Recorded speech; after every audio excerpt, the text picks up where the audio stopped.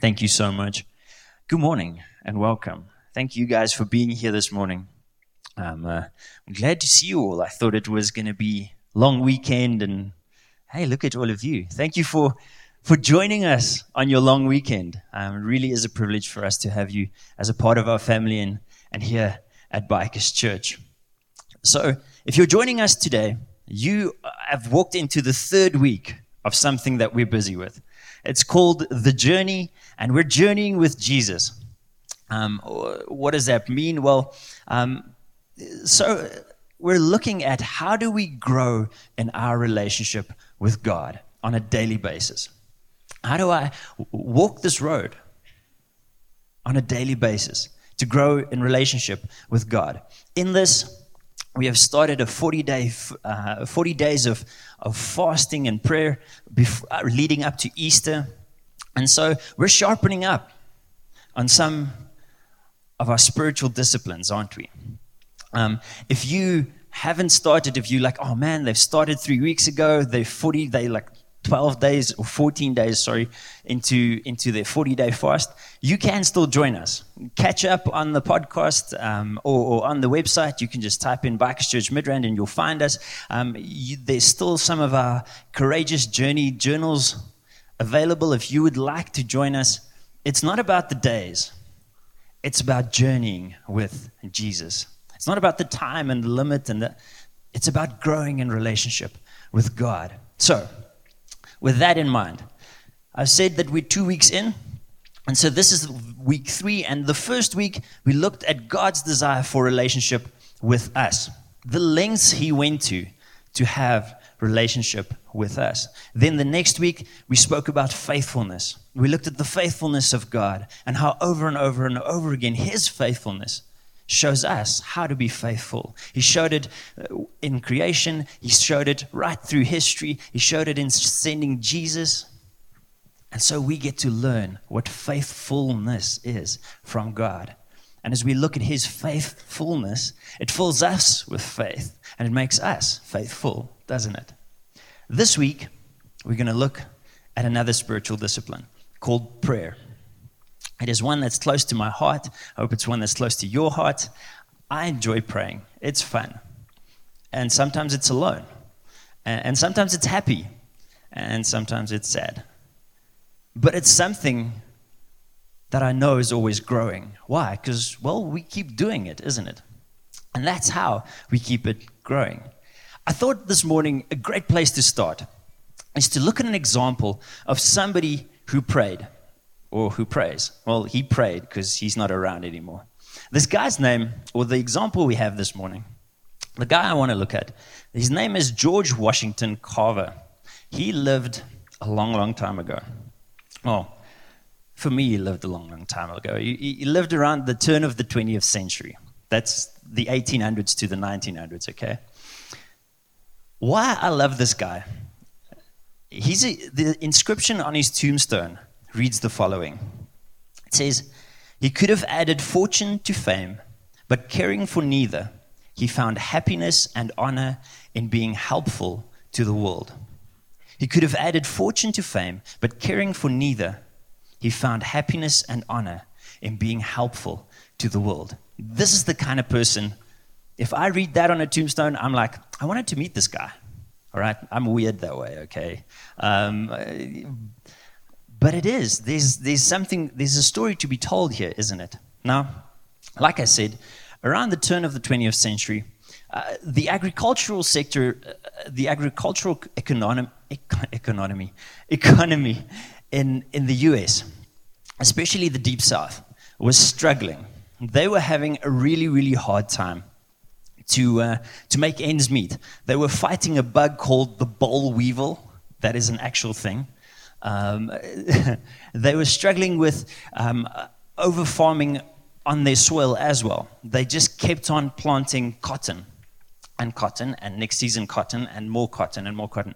So the essential nutrients that the soil needs or that the cotton needs from the soil was just being depleted completely. And so they were in pretty deep trouble. Enter George Washington Carver. He was one of the most brilliant scientific minds of his day. So he introduced crop rotation to these guys. He said, hey, this season you plant this season you plant cotton, next season you plant something else to restore the nutrients in the soil. Then plant cotton, then plant something else. And so the soil gets a chance to recover. This worked really, really well. But it didn't recover the economy, because the most popular thing to plant was peanuts. And back in the back 100 and something years ago, well, there wasn't a great demand for peanuts. In fact, the farmers were in trouble because they had massive crops of peanuts rotting in warehouses. So they went back to George Washington Carver. They said, look, it worked well. The soil has recovered and we're getting better crops. But the money we put into peanuts, we're not even recovering that. We're going under in a big way.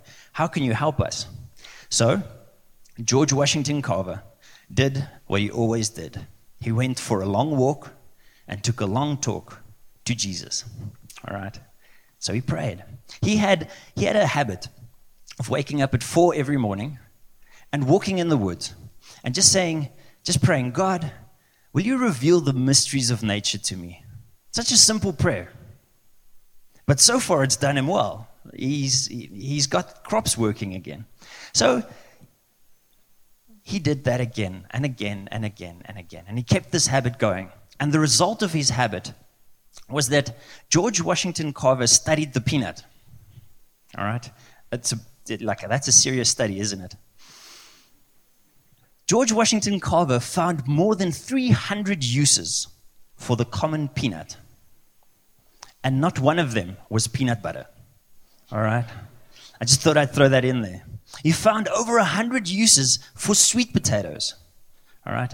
I thought you just cook them, sometimes with marshmallows, sometimes with, caramel sauce. I mean, there's 2 uses. I'm like 98 short.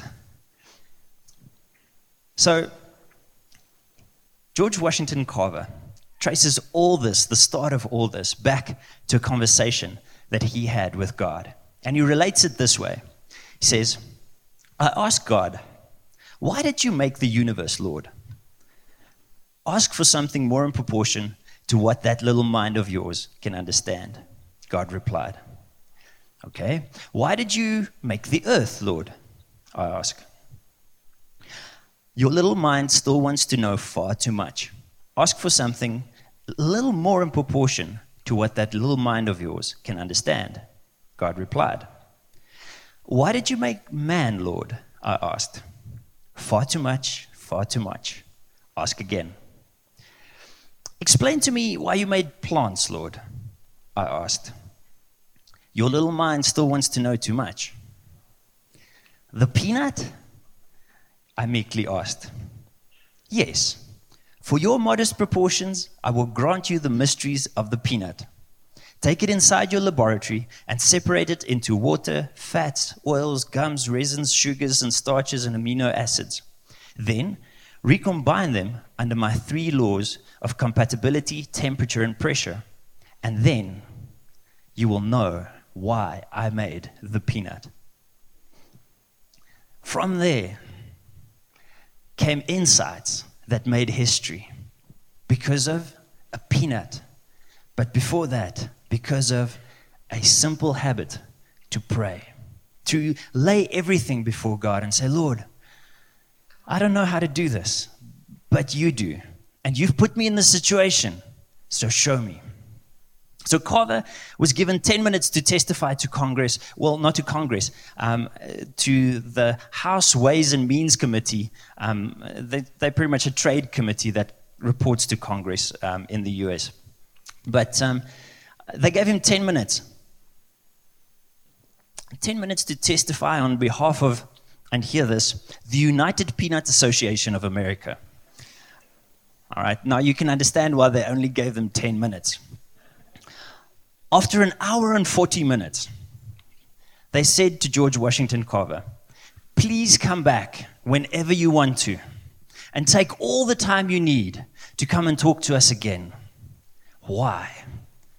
Because he spent time with God in prayer. Because he knew what he was talking about. Because he spent time with God in prayer. He bowled them over with a myriad of ingenious uses for the humble peanut.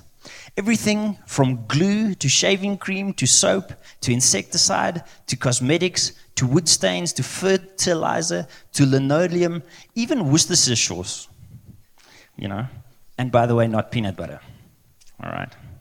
All this from a man who had a habit to wake up at 4 every morning, take a walk in the woods, and speak to God.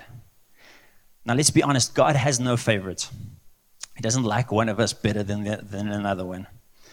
But if I say that, then why do we see this flood of purpose and success in one person's life? And I'm like, Lord, what about me? I just need mysteries of, 3 things, small things. You can compare them to peanuts, And why don't we see that? Well, is it maybe that we don't pray? It's very, very quiet in the room. I'm sorry for stepping on your toes. All right. So why don't we pray more is the question.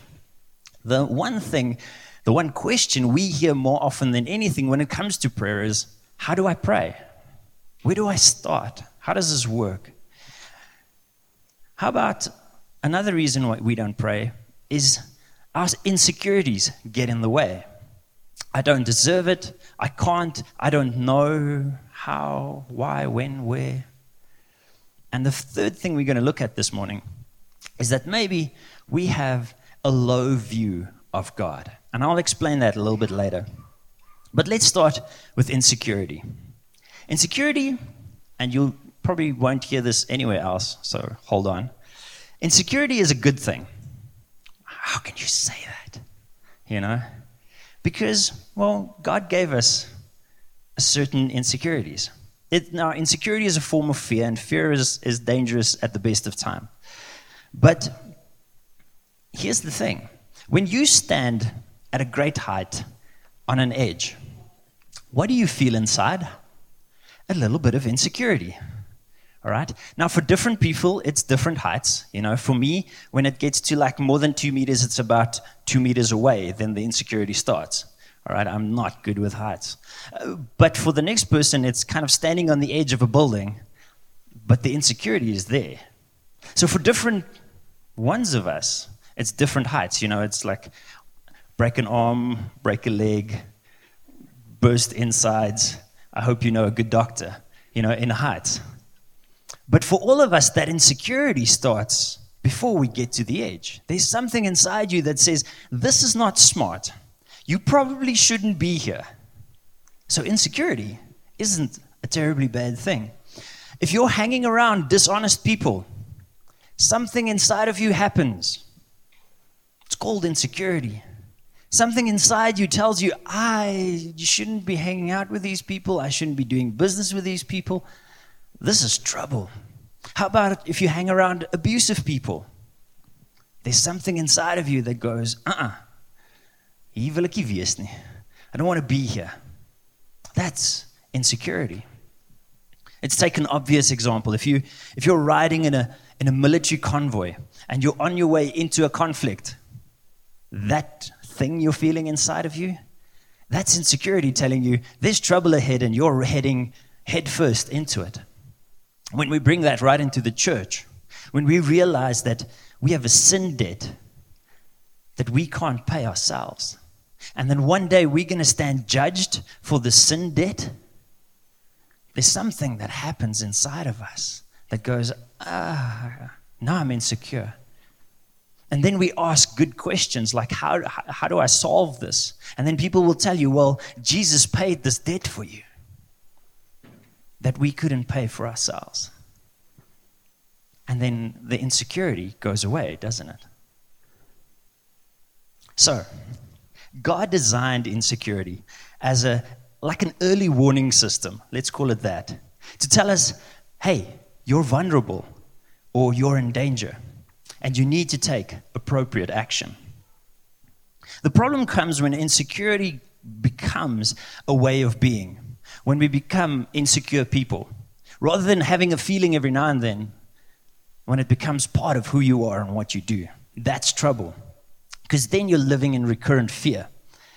Then you experience a lack of confidence, you have this fear of disapproval, you have this fear of rejection, and you have this sense of inferiority. Then it's not just asking you questions anymore, then it's kind of shaping your life, isn't it? But all these signs, all those things that I just mentioned, they tell us that our identity is under threat. Now, last week, Ramon said something profound. He said it before, so I think I'll say it again. But he said, who we are is determined by whose we are. Who we are is determined by whose we are. So whose we are, who we belong to, will build our sense of identity, our sense of who we are. What is my identity tied to? It's the things I really love, the things I really want, the things I believe gives me hope. So in other words, whatever I worship gives me identity. So God determines these things. And God gave us insecurity as this warning system. Hey, your identity is under attack. So what's my identity, or what is my insecurity telling me when it comes around prayer? It's telling me, Werner, I don't know about you guys, but you might, relate. Maybe you don't know God as well as you think you know God. That's what my insecurities are telling me. How do I change that? Well, the answer is in the problem. You pray. All right.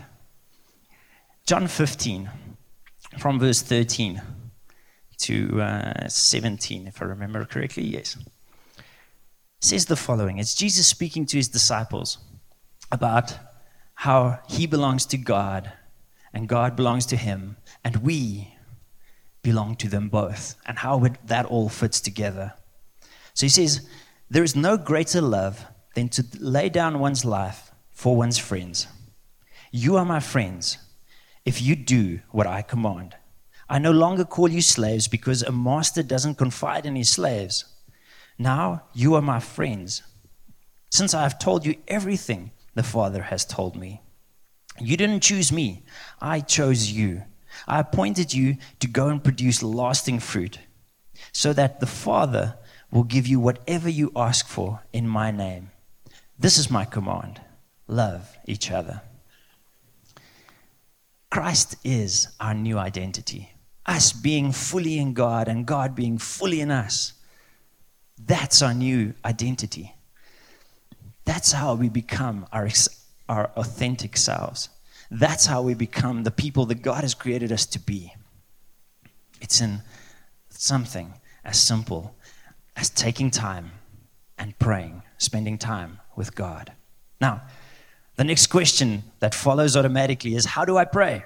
Because clearly I need to pray, isn't it? Well, prayer is hard to measure. If you've been a Christian for a little while, and you've known other people who you think is like, maybe you can follow them and, maybe they know stuff that you don't know. They'll inevitably ask you a question that sounds like this. How is your prayer life? And usually my answer is something like out of 10. On a scale of 1 to 10, do you, like, I'm a 6, I don't know. I'm a 7. Like, what is nothing and what is everything? So where's the middle? So it's hard to measure, isn't it? It's not like reading a book. Reading a book's easy. How many pages did you read? 50. How many chapters did you get through? 10. What did you learn? Well, I learned this, and then that truth built, another truth built on that truth, and then another truth on that truth, and so now I know all of this. Measured. But prayer doesn't fit on an Excel spreadsheet. All right, I don't know, like if you've tried, good luck to you. For me, it doesn't, all right? Jesus does a great job of giving us the Our Father to pray. If you want to go read that, that's in Matthew 6, verses 5 to 18. That's Matthew 6, verses 5 to 18. I'm not going to hang out there, but it's a great place to go and look at what prayer looks like and what Jesus gave us as guidelines. But he kind of gives us these headlines, and he says, you fill in the blanks. Why does he do that? Well, because he wants us to make it our own. He wants us to connect what's on a page to what's in our hearts. How does he want us to do that? Well, our Father starts like this. It says, our Father in heaven, fill in the blank. Lord, I don't always think of you as my Father. But when I do, there's a certain peace that comes over me when I realize that you are a perfect Father, that you care for me intimately, and that you want to help me in everything that I do. May your name be kept holy. Father, help me to be an accurate representation of you in everything that I do. When I go out into business, when I speak to the parking attendant, may your kingdom come. Lord, may your kingdom come in my heart, in the hearts of my family, in the hearts of my friends, because, Lord, we need change. And, Lord, I've realized that change starts inside of me. Do you see how the Lord's Prayer is just highlights? And we have to fill in the blanks. God's like, hey, I've given you the headings. You give me the paragraphs. And together we'll do this well. All right? Because God wants us to fill the blanks with real stuff, my stuff, your stuff.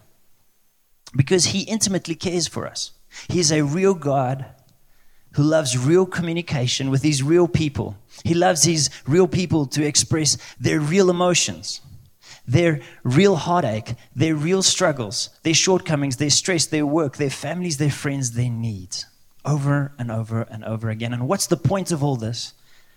That we might receive his answers to our real and everyday problems. So I do believe that when we measure our prayer lives, because we do, maybe we should ask different questions. Maybe we've been asking the wrong questions.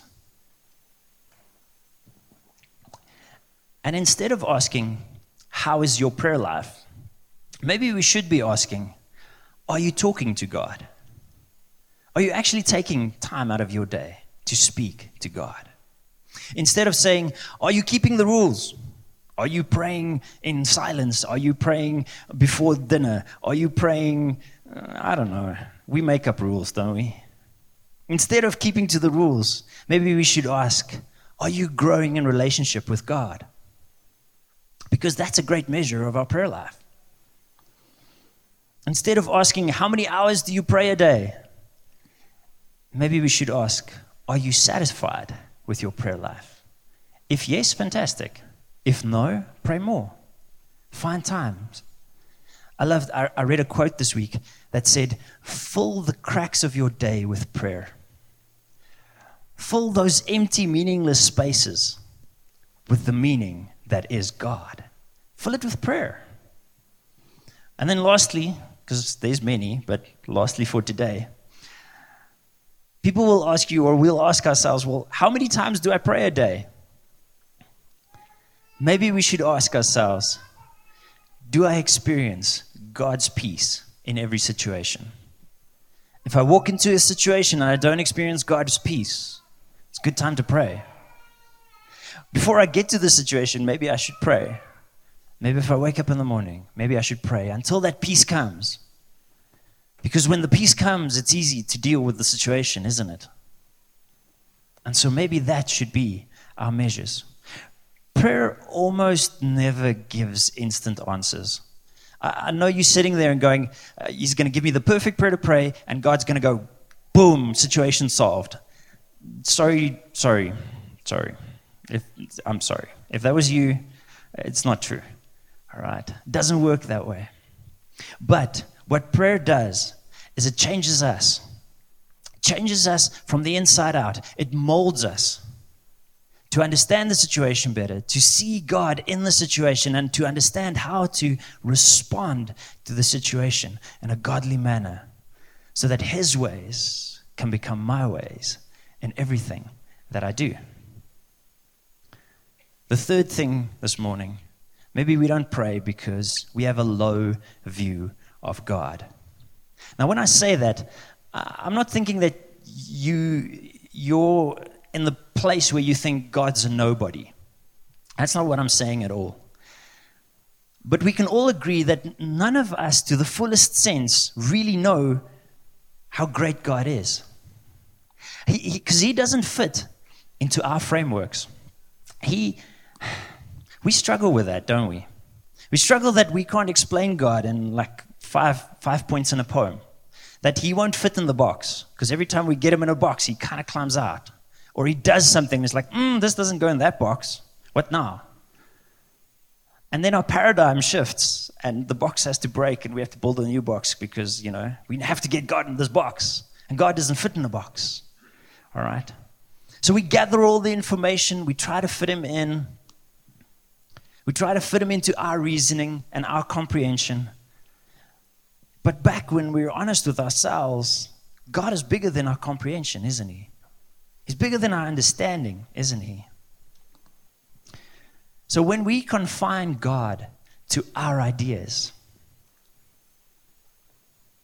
yet we know that he is greater than our ideas, then maybe we have a low view of God.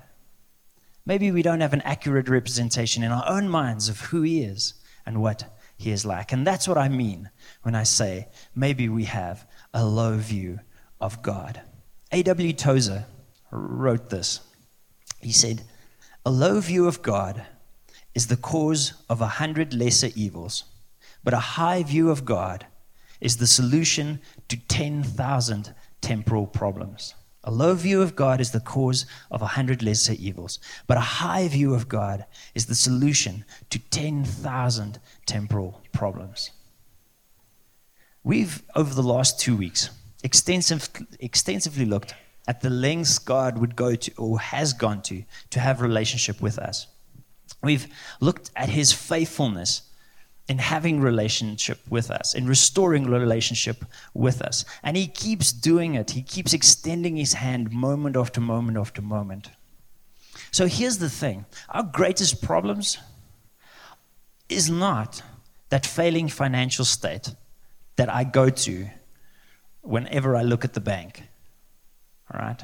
Our greatest problem isn't that troublesome medical report that I have to go see the doctor for. Our greatest problem is probably not that relational disaster that I'm facing. But our greatest problem, and don't get me wrong, these things are of great concern. Health, wealth, and relationships are extremely important. But they pale in comparison to this problem. Is my problems bigger than my God? In my perception, is my problems bigger than my God? Or is my God greater than my problems?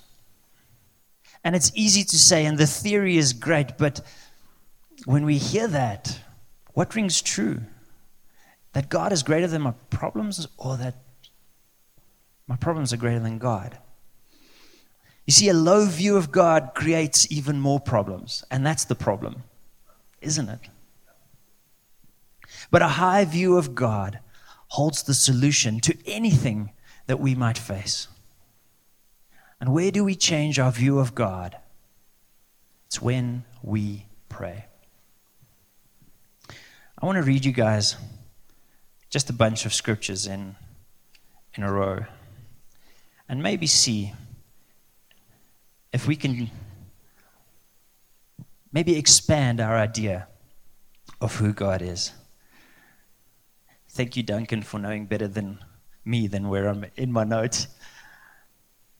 I'm going to read for you from Isaiah 55, from Isaiah 40, from Job 26, Psalm 8, Luke 12, Jeremiah 1 and verse 5, and Psalm 147 and verse 5 as well. And I'm going to read them in quick succession so that we can hear all of it and what God is trying to say to us maybe this morning. So if you need the references, come speak to me afterwards or catch them on the board. But this is, I believe, Just a little idea, a little taste of who God really is. He says, my thoughts are nothing like your thoughts, and my ways are far beyond anything that you could imagine. For just as the heavens are higher than the earth, so my ways are higher than your ways, and my thoughts higher than your thoughts. Have you never heard? Have you never understood? The Lord is the everlasting God, the creator of all the earth. He never grows weak or weary, and no one can measure the depths of his understanding. These are just the beginning of all he does, merely a whisper of his power. Who then can comprehend the thunder of his power? When I look at the night sky and see the work of your fingers, the moon and the stars you set in place, what are mere mortals that you should think about them? Human beings that you should care for them. And the very hairs on your head are all numbered. So don't be afraid. You are more valuable to God than a whole flock of sparrows. I knew you before I formed you in your mother's womb. Before you were born, I set you apart. How great is our God. His power is absolute, and his understanding is beyond comprehension. Is my conviction that my God has no limits? Is my conviction that my God's power is endless? Because if it is, we will pray bigger prayers, and we will dream bigger dreams. We'll pray bold prayers, prayers that only God can answer, won't we? Because we will know that he is limitless, because that's the truth. But it's our perception that so often limits our God, isn't it? It's our ideas that we project onto him and go, I don't know if God can do this. He knows he can. See, we all have big dreams. Bigger dreams than what we could ever achieve on our own. And that's the point of big dreams, is that we can't achieve them on our own. Because God-given dreams are God-sized, so that only God can realize them in our lives. But the thing that blows my mind over and over and over again is that he, who is perfect and can run this plan out to perfection, invites us, who are very, very imperfect, to come and be a part of what he's doing. But he wants to achieve those dreams with you. He wants you to have your hands dirty in it, because his hands is already dirty in it. So here's the thing. Through prayer, we get to know God. And this knowing gives us peace. It gives us a peace that surpasses all understanding. It gives us a peace that is sustainable and unmovable. And it's a confidence to face anything that the world can throw against us. We always look at the negatives. We always look at the negative things that the world throws at us. But it gives us the confidence to face our dreams. Because our dreams, let me be honest, my dreams scare my pants off more than what my fears do. Why? Because I believe God is big enough to realize those dreams. And then he says, get your hands dirty. And I'm like, Lord, I can't because I'm going to mess it up. And he's like, that's the point. I want you to be a part of it. I want you to get your hands dirty. I want you maybe even to mess up so that I can go, hey, look at me helping you. Because together we get to do this thing with God. How does it start? Simple walks in the woods. How does all of this come to fruition? How does all of this start? Is by taking some time and praying. By saying, Lord, here I am. This is me. This is my thing. Lord, what do you have to say to me? So my question I want to leave with you this morning is, Are you talking to God? It's a simple question, isn't it? I just want to leave it there. And I don't want you to feel guilty about it. I just want you to go home and do something about it. Start praying. Because God is much bigger than what we think. He's much greater than what we can imagine. He's much more capable than what we give him credit for. He is infinitely capable. And he is much more willing to be a part of your dreams, your hopes, your desires. He wants to give you that peace that surpasses your understanding so that you can go into that meeting, that waiting room, that stressful situation and go, whatever you say, I know God has the answer. Whatever you say, I know God is in control. Why? Because we take long walks and have long talks with our God. Father God, this morning as we're just challenged to pray, Lord, to just stop what we're so busy with and just say, Father God, I need you here. Lord, I ask that as a community, as a church, Lord, we don't come to you as the emergency chemist. Lord, that we don't only know you when things go wrong, Lord, but that we grow a desire to know you intimately at all times, when it's good, when it's bad, when we're dreaming, when we're suffering. Lord, help us to grow in you. Help us to grow in relationship through prayer. Lord, will you challenge us daily to just take maybe a small walk and have a quick talk with you? Lord, might that become a habit in all of us that grows into long walks and long talks with our God. Because that's where things change. That's where we change. That's where you get to mold us and shape us into the people you have created us to be. Father God, I thank you that you are excited when your children speaks to you. And I thank you that we can come into your presence and just pray to you, knowing that you are excited to hear from us. Lord, will you change our perspective? Will you change our minds? Will you change our hearts? Will you draw us in, Father God, every single day of our lives? Pray all of this in Jesus' name. Amen and amen. Thank you so much for joining us this morning. If there is something burning on your heart that we can pray with you on, and you need some ministry, please come to the front, and I'd love to speak with you. There's going to be some capable folks to also pray with you. We'd love to do that.